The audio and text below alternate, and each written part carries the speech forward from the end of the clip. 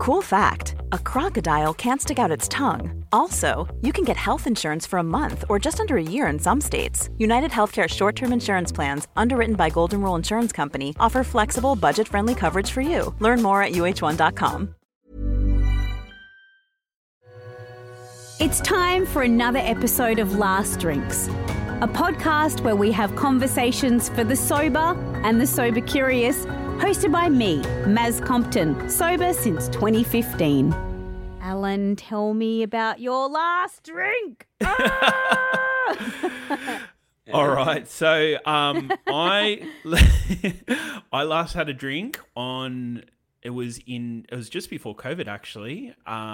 It was February of 2020. And so it's funny. So I run a video agency, and I was driving down to a client of mine who had his office free, and effectively he didn't have anyone in the office because of COVID and whatnot, and we're doing some filming, and as I was driving down, he rings me this Friday morning at 8 a.m. So still got a whole day ahead of me. He goes, "Oh, I've got some Red Bull and vodkas for us to get started for the day." And I was like, "Oh my God!" There was a whole bunch of stuff leading up to that point, right? But that's where it all started, anyway. So was that standard practice in the world that you exist in to smash some voddy Red Bulls on a shoot, or no? It's not. Absolutely not. So in fairness, the person, without, it was sort of something that I think this person was dealing with. Okay. And it was something that I think I naturally attracted because of the type of person I am, and gravitated towards that. Okay. And then I think, it was that point. I'd just come back from a Bucks party a couple of weeks ago, and there was a guy who went through the entire Bucks party sober. And I was just amazed. I was like, we stayed together, and we were there for 2 nights, 3 days. Everyone was fucked up. And this guy managed to stay sober the whole entire time. And I was just amazed. And I was like, and so that's what, that got me thinking. And then that was the catalyst. There's a lot of things that happened before that date. Yeah. But that was a catalyst for it to all happen anyway. So, yeah. Talk me through all of the things that led up. All of the things? All right. right. Talk to me. So what sort of a relationship did you have with alcohol? It sounds like, if you're at a Bucks party and everyone's getting on it and you're getting on it, you're just doing what most people do, you're socializing with your friends. You obviously could keep a job because it sounds like you were employed. Yeah. So what, how was alcohol affecting you in a super negative way? Before you had that encounter with somebody who was sober, and I will say, when you're carrying on with your mates, and I've been there too, and you talk to someone who's in the same environment as you and they're sober, it's like a freakish superpower that they have. Yeah.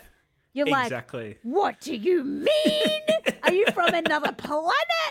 So I can imagine that would have caught your interest if, sober curiosity was kind of circling around you. So what was your relationship with alcohol like? So, when I grew up in a pretty Christian home, but especially Sorry to my hear wife. That. I'm the same. I'm Yes. I grew up at Christian City Church, man, and there was it was Friday night fellowship, it was Sunday morning or Sunday night or sometimes both. My dad wanted to be a minister. It was, I hear you and I see you. I am the Alpha and the Omega. Amen. Exactly. Yeah. So especially in my later teens, exactly what you're saying. Yeah. I used to spend 5 to 6 days either hanging around church people or hanging around church and doing youth groups and all that other stuff as well. And not a bad thing. I also just want to say on the record, I've deconstructed my faith as an adult, and I've arrived at a place where I'm really comfortable with my faith system, and I do have one, and I do believe that there is a higher power at play, and I believe that we can lean into it. And I don't know for me if it is just the one God. And I Yeah. don't know that the God that I think about is as dualistic as the one that that was rammed down my throat as a teenager. Yeah. And so I believe in love first and always. And I was taught judgment, black and white, in and out, heaven and hell. And it has taken me years and years to really deconstruct all of those beliefs that were ingrained in me and arrive at a place where I'm so grateful for the faith I grew up with, but I'm also on a level now where like I don't know about the heaven and hell thing, and nor is it for me to talk about. I'm just here to love the shit out of people, and I'm going to concentrate on doing that. I don't know where you're at with it, but that's sort of similar place? Very similar page, yes. So I think, we're on a very similar page because after it took, unfortunately, it took my grandparents to be killed in a car accident. Oh, mate. Both of them died at the same time. For me to actually stop and actually have a look around and go, what am I, it was really funny in the sense, or not funny, but it was nothing funny about that story. No. But what I'm trying to say is at that point in time, I had an answer for everything about God and all the other stuff. And what happened was my cousin, after at the wake, we're having a few drinks and whatnot. And my cousin goes to me, why do you do all this stuff, Alan? And I was like, and I literally, for all the excuses and all the things that I said, I was like, I honestly don't know. And that's what got me out of the church. And that's part of where my journey started. So I got heavily into alcohol, started experimenting with pills and other things. I don't feel like I was ever I probably had an addiction to masking my emotions and getting blind for the sake of having a release or having an escape, I should say, from life and things like that. And especially as men, we typically need something like that to excuse ourselves for talking shit and letting our guard down amongst other men and things like that. And so what where I was sort of getting at, that sort of led me to this point of what then led me to giving up alcohol and other things was watching someone who was able to be in control of their decisions amongst the social pressure or the social norm. The norm of a Bucks party is to be getting fucked up.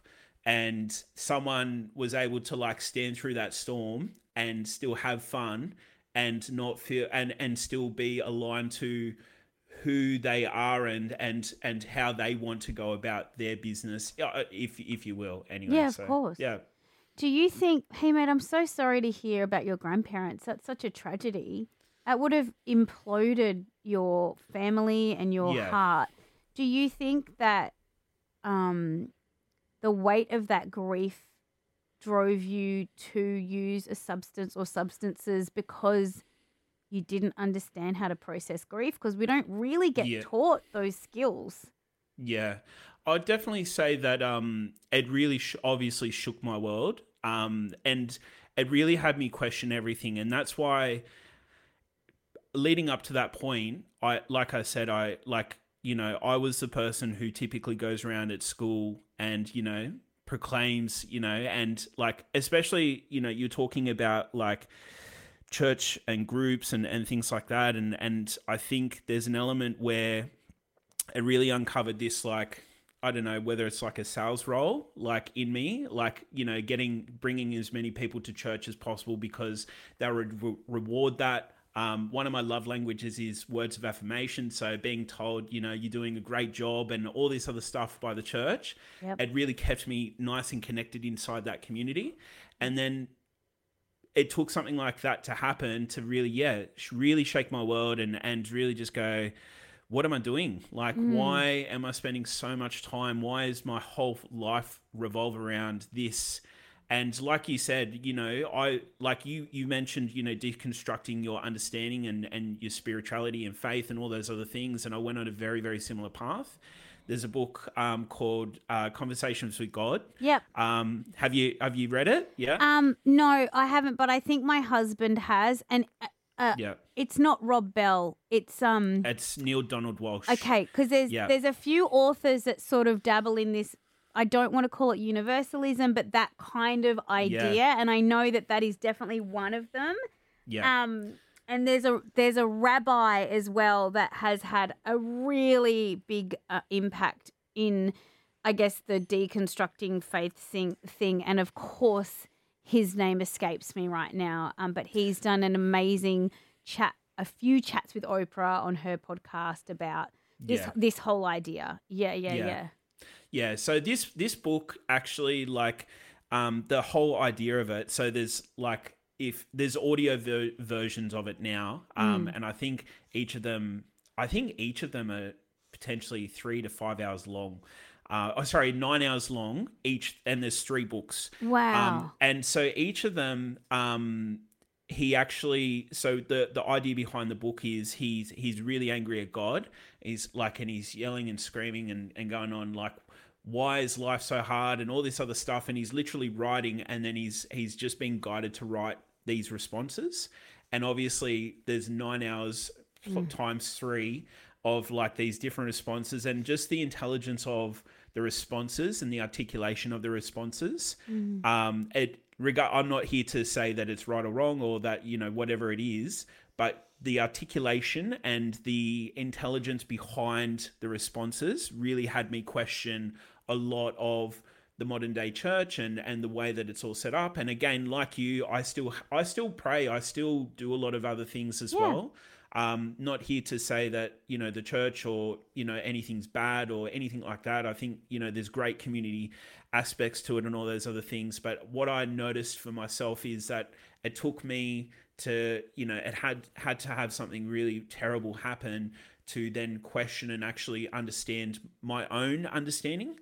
And you'll probably be able to relate to this, is like, because when you grow up, especially when it is forced down you, you're told not to question anything. And it's until you get the opportunity to question it that you actually get to decide. I'm now in my 30s, and you actually get to decide what it looks like for you. And yeah. 100%. And we're hardwired for connection. And those formative years for me, growing up in fellowship and church, was the best place for me to be. Absolutely. Yeah. And I also think that in a similar way to what you shared, like, I had a bit of a savior complex as a kid, because I'm like, I'm going to get all of the souls and get them to church, and they're going to be believers, and we're all going to be saved, because that's what I was taught. You do. Yeah. Absolutely. And I don't know that that's a negative thing. Wanting something good for a fellow human is not wrong, but I feel like it's the approach that, like, you hit your 30s and you just start. It's the whole idea, which is, a great segue into sober curiosity, because it's questioning what you think you believe. So Absolutely. When you deconstruct your faith, you're like, oh, well, this is what I got taught, and this is the context that it was given to me as in the Bible. But now, do I actually really think that and believe that? Or maybe if we spin the context around this way, it can mean something different. It's similarly when you start to question, why am I drinking? What purpose is this serving in my life? And seeing that person be sober at that Bucks party would have absolutely been the catalyst for you to head back into questioning your behavior territory, because you'd already done it before with your spiritual journey. Yeah, absolutely. Yeah. And so I think the biggest thing was, like, for me, not only, going down that journey and almost regaining a sense of control, because I think I just got sick of being hungover all the time, or how much it impacts you. Like, I was starting a business at the time, or a year into like my business, and I just noticed that, like, I didn't have time. Like, it's hard enough to build a business. It's hard enough to, like, I'm a father of 2 now, and obviously a husband and everything else. Like, we've all got bills to pay. We've all got things to do. And when you add that complexity into it, it eats into your week. And I noticed the moment that I stopped drinking, I thought I was doing it for health reasons, which is part of it. But I think the biggest thing that I got was I actually really got control of, I don't want to say control, I really started to feel my emotions as a man as well. That was like something that, you know, when you have alcohol, like when you feel overwhelmed, like, and you reach for, like, you've got to, you know, whatever in the fridge, like if you've got beers in the fridge or Jimmy's or whatever the case is, it's really easy to like use that as your escape. But when you actually like really face your emotions as a man, and obviously women as well, but for men, like especially for me, it was actually a really, really interesting time. And yeah, I actually like, I don't know if I'm going too far down the rabbit hole, but like I also see a therapist now as well to really, really understand stuff. Like I grew up like with really, really good parents. I love them dearly and all those other things. But there's obviously stuff that happens as a child that impacts your way of thinking and the way that you do things, which then obviously impacts the way that you treat your kids and everything else as well. And so I think the reason I stopped initially was to have a little bit more control and for health reasons. But I think the biggest benefit I got out of it was actually being able to navigate my emotions, and really make sure that I'm very intentional with things as well. So yeah. It's really huge to hear a bloke, and you're a blokey bloke. You've got a checkered shirt on, for goodness sake. It's so refreshing to hear a bloke be vulnerable and okay to discuss this and go, hey, guess what? I am seeing a therapist because it helps. And I think you do what works. I love that you still pray. That's awesome. You know, like you've got to set yourself up for your own life. It's the sum total of your choices. And if you want to dig into that emotion, it's only going to make you a more empathetic person to be around. And it's only going to enhance your capacity. It's going to make you a better husband, a better dad. And all of those things are positive things. And it's not to say that you're not wonderful as you are, but just the fact that you want to get a little bit better and you want to go a little bit deeper, I think that's really wonderful. And I just love that you are really happy and you're also not preaching it, right? No, I think you're just living it. Yeah, actions, and it's like your actions speak louder than your words. And it's the same for parenting. It's the same for a lot of different things. Like you can say all you want, but your actions will always speak louder than anything else that you can say. So from that final drink, how was that day? Did you have vodka Red Bulls at 8 a.m.? No.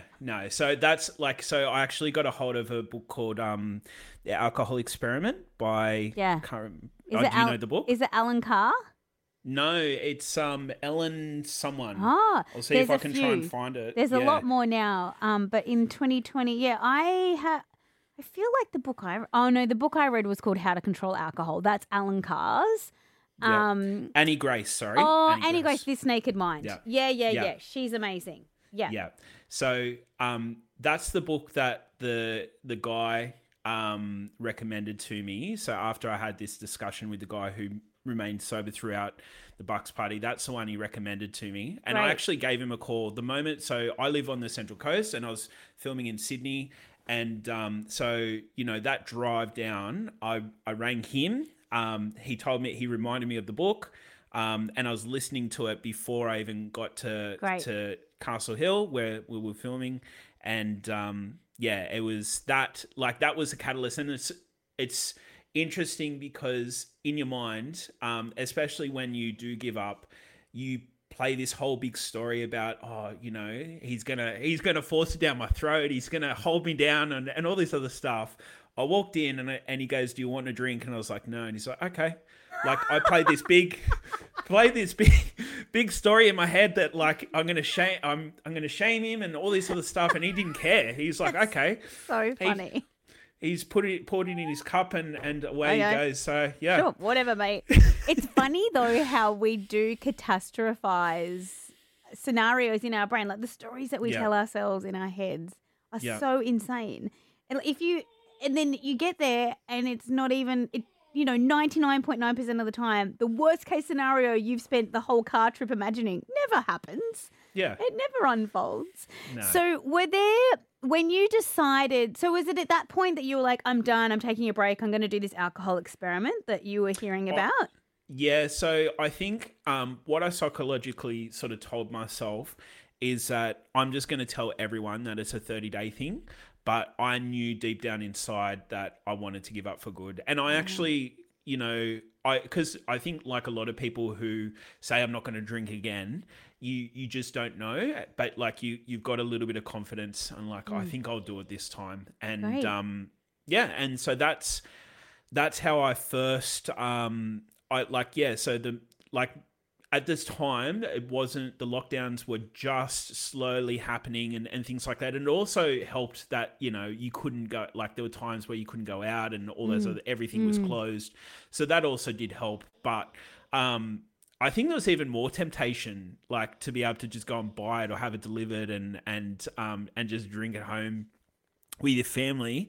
But I don't know where that strength came from. Part of me, I think it might have just been, again, just knowing that this is the best thing for me long term. And yeah, it's one of the best decisions I've ever made.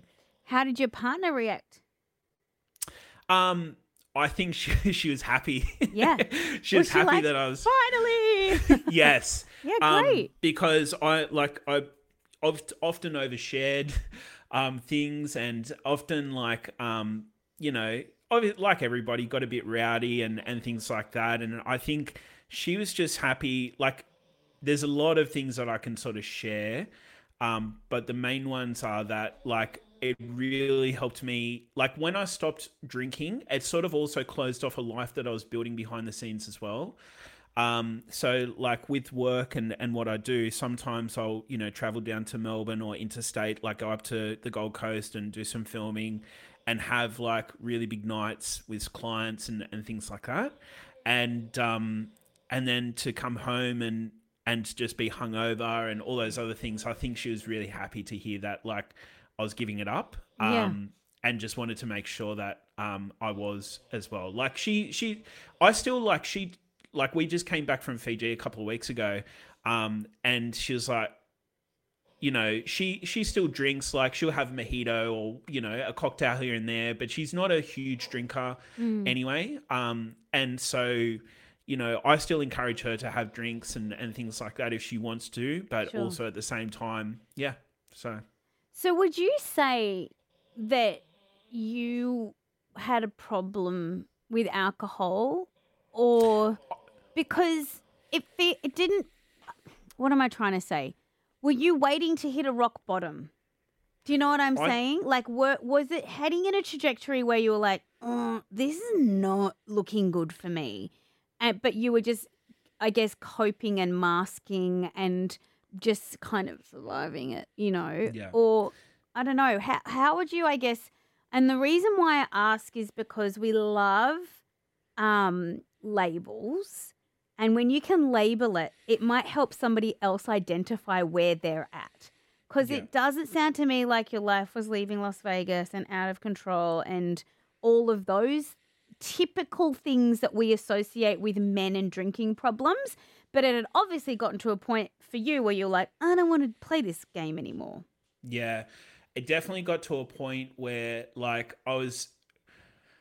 The problem for me was I had a double life or like, the equivalent of, where it was almost like you have a life where you get to escape your responsibilities. You get to be someone that you're not, during work hours. And yeah, for the most part, like you can say whatever you want. You can do whatever you want within reason, obviously. And you get to just have fun. And especially for me, in my mind, I was sort of like, oh, just keep exploring this. I like this life instead of my real life. And I think just like, I was sharing about how I made this big story about, what what this guy is going to say when I get there and all this other stuff. Like I made this big story up about how this life, you know, drinking and partying and all this other stuff, it's heaps better than my actual life. And I think that messes with your mind. Like I've got coming back to your question again, I've got a really addictive personality. And I know that. And because I know that, it's one of the same reasons why I can't, like, even when I was in Fiji, I could have had, like, one of the big reasons that I stopped drinking was because I had a cocaine habit. It wasn't huge, but it was definitely something that I do regularly, at least once a month, if not more. And obviously it's costly and all these other things. And for me, the way that I sort of stopped was I tied any drink that I have back to like the cocaine habit. Okay. And so when I actually did give up, I told myself that like I can't afford to have a drink, including, you know, when I'm away at Fiji or whatever. Not that there's, you know, bags and things available there anyway, but I have a drink there and that's okay, right? Then I have a drink in 2 weeks' time somewhere else at a family barbecue, that's okay. But now I'm accepting having a drink. Yeah. And then the next time, you know, or the next time after that, I'm in a place where it's going to be available and I go back down that same path. And so it's an awareness of knowing that I've got an addictive personality. And also that double life was taking me to a place where I sort of, you know, you take a little bit of a bird's eye view and you look and you sort of see where you're going and what path you're creating for yourself. And that life just wasn't taking me anywhere. Like it's all fantasy sort of thing. So yeah, it's easier to have 0 than 1. That's what I've landed on for me. In 8.5 years, I haven't had a drink, and it's because it is so easy for me because it's 0. Every single time. Would you like a drink? No. You don't have to overthink it. You don't have to put boundaries down. You don't have to stop yourself after 1. It's just so much less drama to have 0. That's just my experience. Something that I find interesting is you said that you have an addictive personality. Yep. Are you addicted to sobriety? Because I feel like Absolutely. I'm a sobriety addict. Oh, absolutely. Like I'm Isn't super that proud. Interesting? Yeah. Super proud that like it's 3.5 years and like that addiction to the life that I've created is way better than the previous life that I was creating.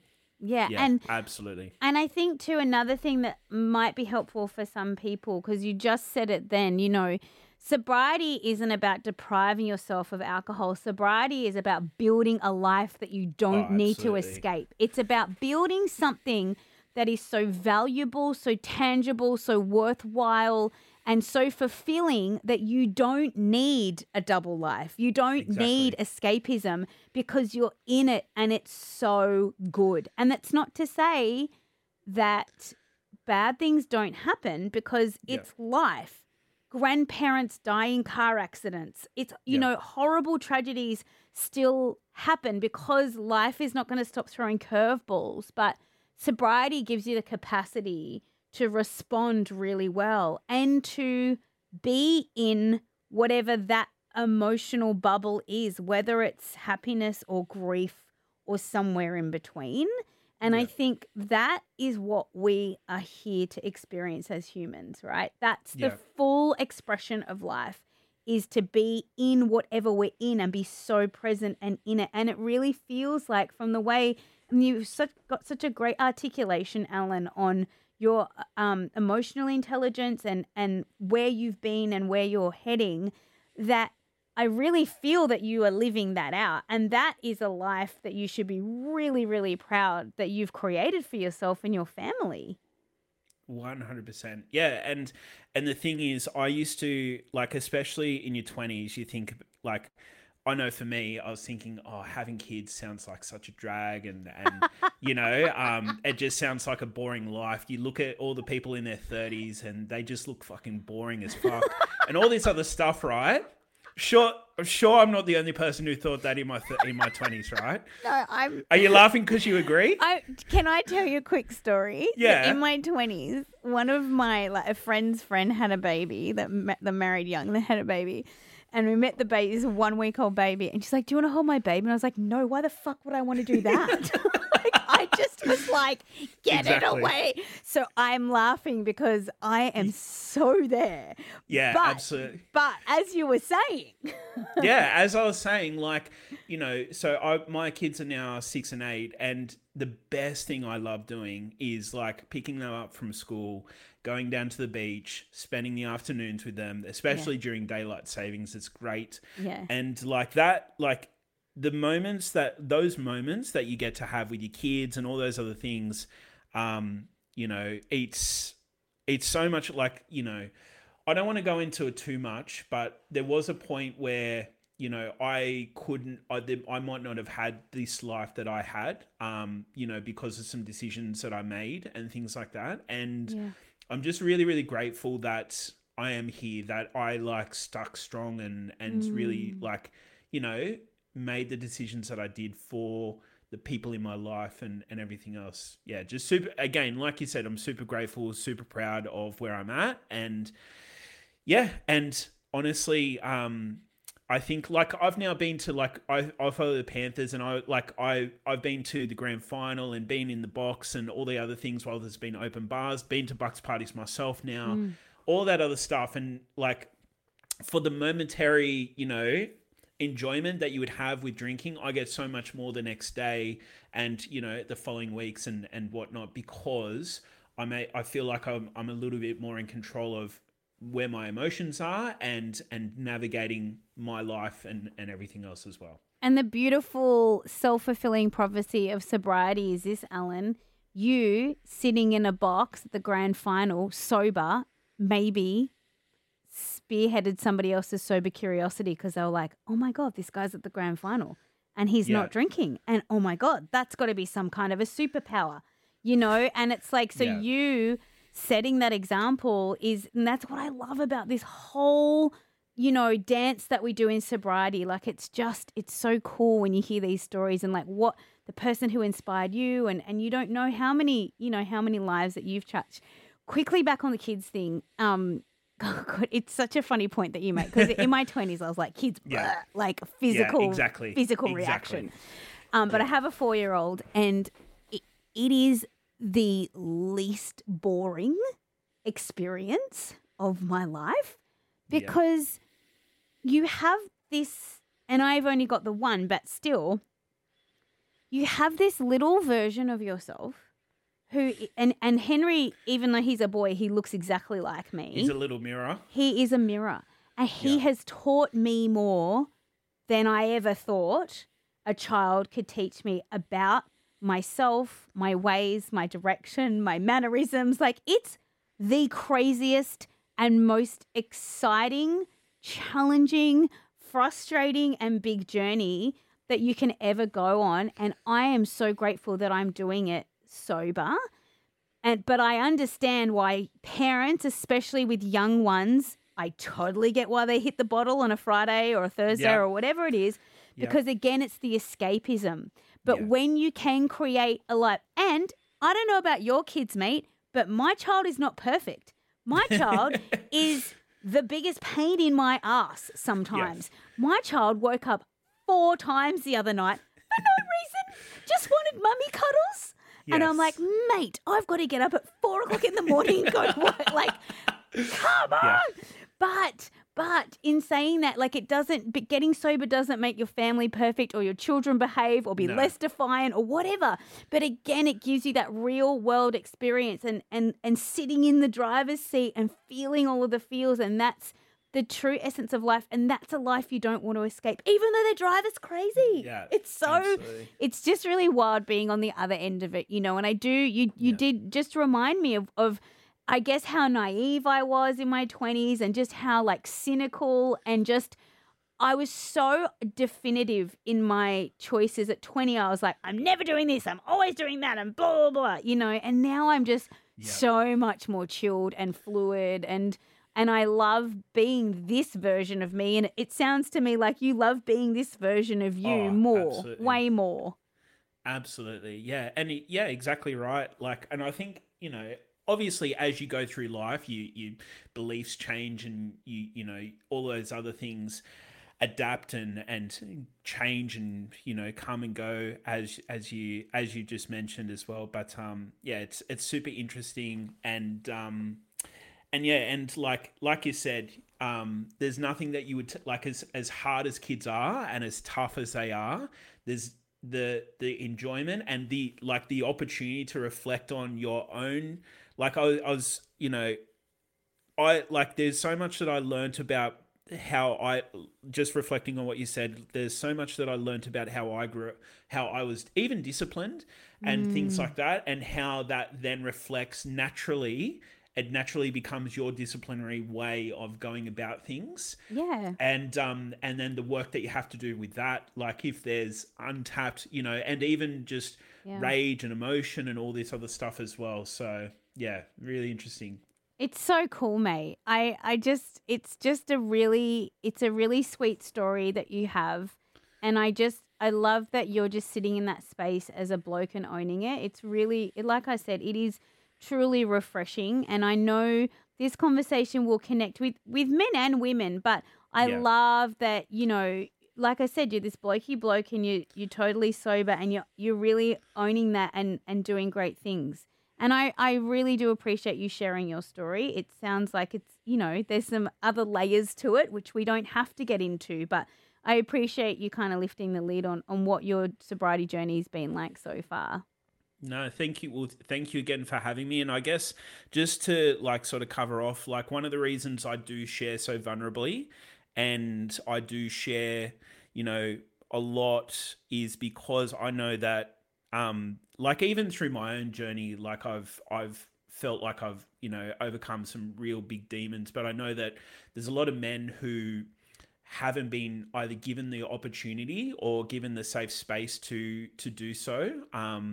And, the more that I feel like I speak up, the more that I get a sense, I do get a lot of feedback. And I also hear a lot of really good feedback about people who, everyone's on their own journey, or I may even just be speaking of something that's going on in their minds and things like that. And I learned that a few years ago, especially after, doing things like this and exploring, different things as well. So, but yeah.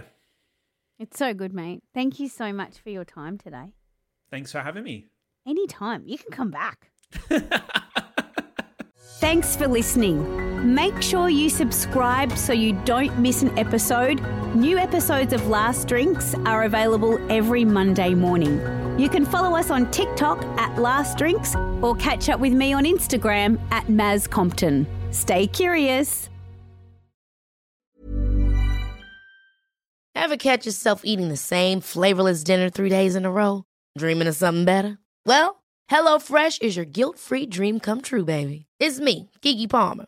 Let's wake up those taste buds with hot, juicy pecan-crusted chicken or garlic butter shrimp scampi. Hello Fresh. Stop dreaming of all the delicious possibilities and dig in at HelloFresh.com. Let's get this dinner party started.